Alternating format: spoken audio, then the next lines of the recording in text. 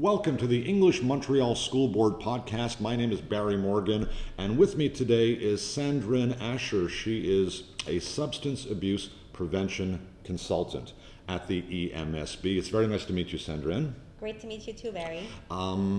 You seem to have somebody, or at least you seem to be somebody who would have a lot of responsibility at the school board, especially in this day and age. And let's dive right into the fact that marijuana is being legalized in less than a month in Canada. How much more of a challenge is that for young people, and how much more of a challenge is that for somebody like you? Well, I don't see it as being a huge challenge for the students because nothing's going to change for them. It's illegal right now to smoke marijuana. On October 17th, it's still going to be illegal for them to smoke marijuana. For the adults, however, it changes a whole bunch of stuff because let's say in our schools, for example, when children would come to school and they smelled like marijuana, now they can say, but miss, it was my mom that was smoking, it wasn't me. So we're going to have to come up with some very creative consequences and alternatives. How would you describe what it is that you do in terms of your overall responsibilities to the school board? I do a lot. So what I do is I'm the liaison between public health and the EMSB, the CUSIS and all that, and the EMSB when it comes to anything to do with drug prevention and promotion. I'm part of the Regional Committee on Substance Abuse at the Public Health of Montreal. Also, I enter into partnerships with different community organizations such as CRD Foster, Portage, Chabad Lifeline, and last year we started a pilot project with Chabad where I brought in counselors in our alternative schools. This year we expanded it to 15 high schools. So we're working a lot. How would you describe the challenge of what you do? It's challenging because I'm alone and I have every single school. So I have to think of, okay, prevention and intervention at the high school level, but what are we going to do for the younger ones at the elementary school level? So I have to think strategically, what am I going to bring in for the grade sixes, let's say, as they're entering into high school? It's scary to think of a kid in grade 6 as being tempted by drugs, narcotics. So what is it that you can do or have done to get the message across that, pretty wise to stay away from stuff like that? Well, last year what I did is in collaboration with my colleague Stephanie Paquette, we did a presentation at John Cabato on the dangers of over-the-counter medication. So that worked out well and the kids really responded to that. It was a very interactive workshop. So we're going to do some of that this year, and also what I'm trying to do is I'm trying to get La Maison Jean Lapointe, who got subsidized by the government this year to do presentations at the grade 6 level. So I'm trying to get them in around April or May. You mean people who have background experience with substance abuse to tell their stories, or? No, they do workshops and they teach the kids. It's more like a psychoeducation piece where they teach them a little bit about drugs, how to deal with peer pressure, how to resolve conflicts, that kind of stuff. Okay. Resistance skills.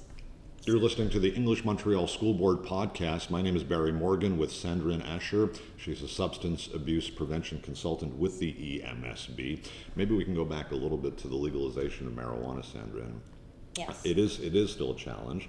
And in your estimation, do you think this will make children more willing to try it, thinking, well, it's legal now, then why not give it a try, like maybe beer or cigarettes?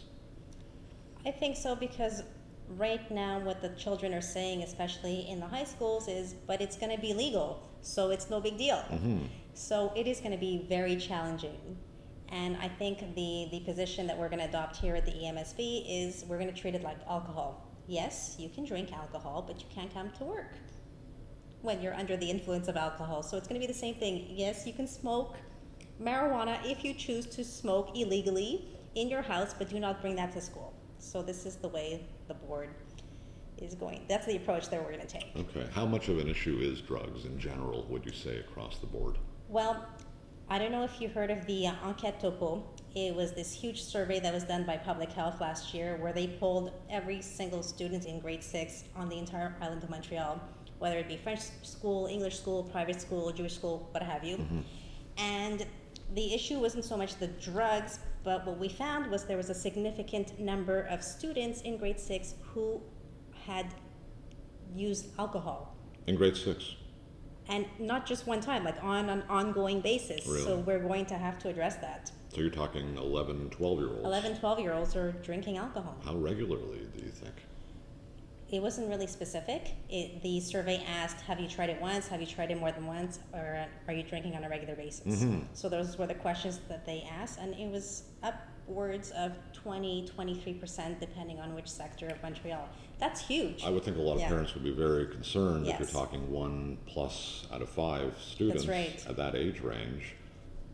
Oh, How did they have access how did they to get? that? Yeah, how did they get to that exactly. point? Yeah. I don't know. They must find it at home, or maybe they have older siblings.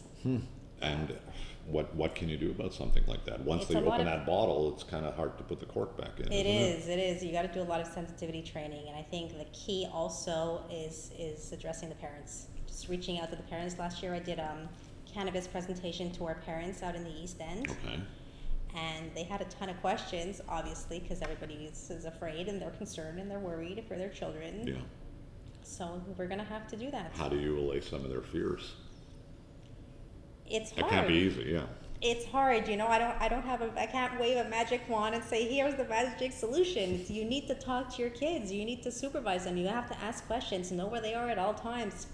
The whole just say no thing, I mean, It I doesn't understand work. where it came from, right, but everything I've read about it and seen about it, it's great on the surface, but it's a lot easier to just suggest to somebody just say no as opposed to giving them some actual tools to be able to do that.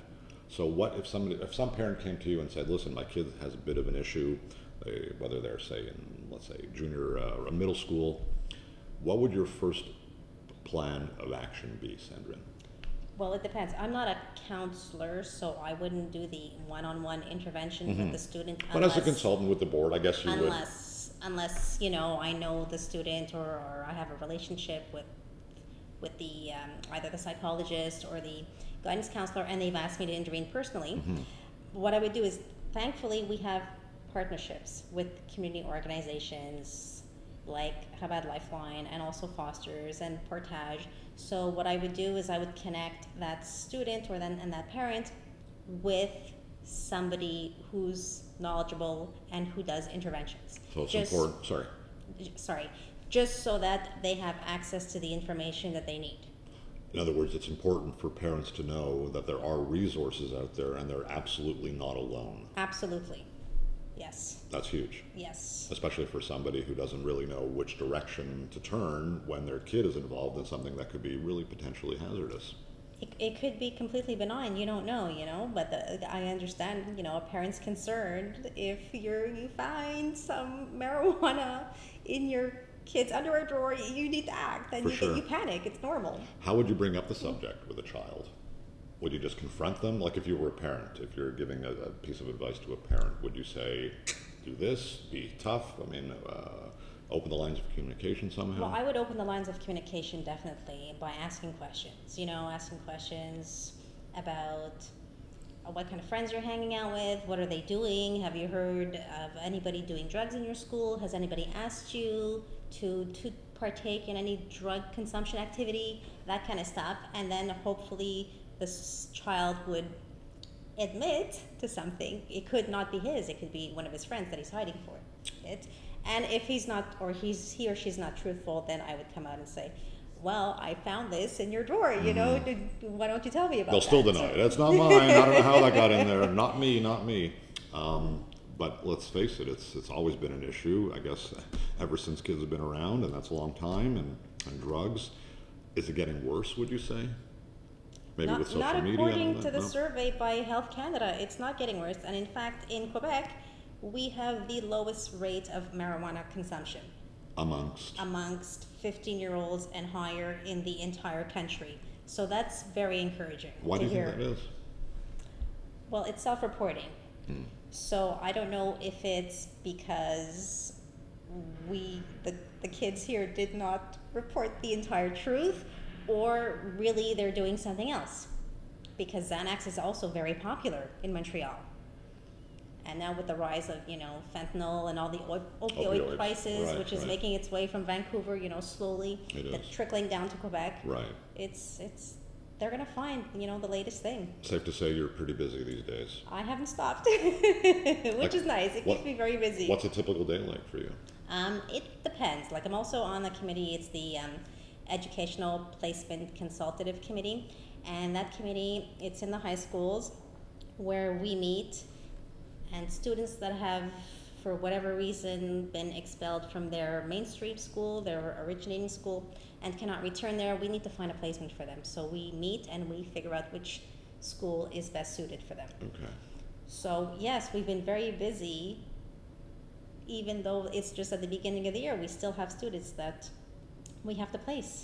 Last question, Sandrine. If a parent suspects their child is somehow involved, or maybe not even, but they want to send the message that really it's very dangerous, and yes, marijuana could be a gateway drug. There's a lot of controversy about that. It's not anymore. No?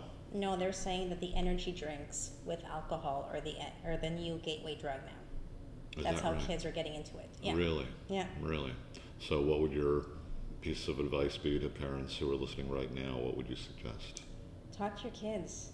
Like, you need to talk to your children, and you have to start early. You can't be talking to your 16-year-old for the first time about, alcohol and drugs and How early even is cigarettes. early enough? Or when should a parent start thinking, you know what, I got to sit down little Johnny or Susie and have this discussion with them? I think you can start at kindergarten with aspirin and medication. Kids can understand things like when you take medicine, it's because the doctor gave it to you. And you can't take it unless the doctor has prescribed it to you and your name is on the bottle. Sure. So you need to start very early to teach your kids. Sandrine, thank you very much. Thank you, Barry. It was Really, a pleasure. really appreciate your time. That's Sandrine Asher, Substance Abuse Prevention Consultant here at the English Montreal School Board. You've been listening to the EMSB podcast. My name is Barry Morgan. Thank you very much for your time.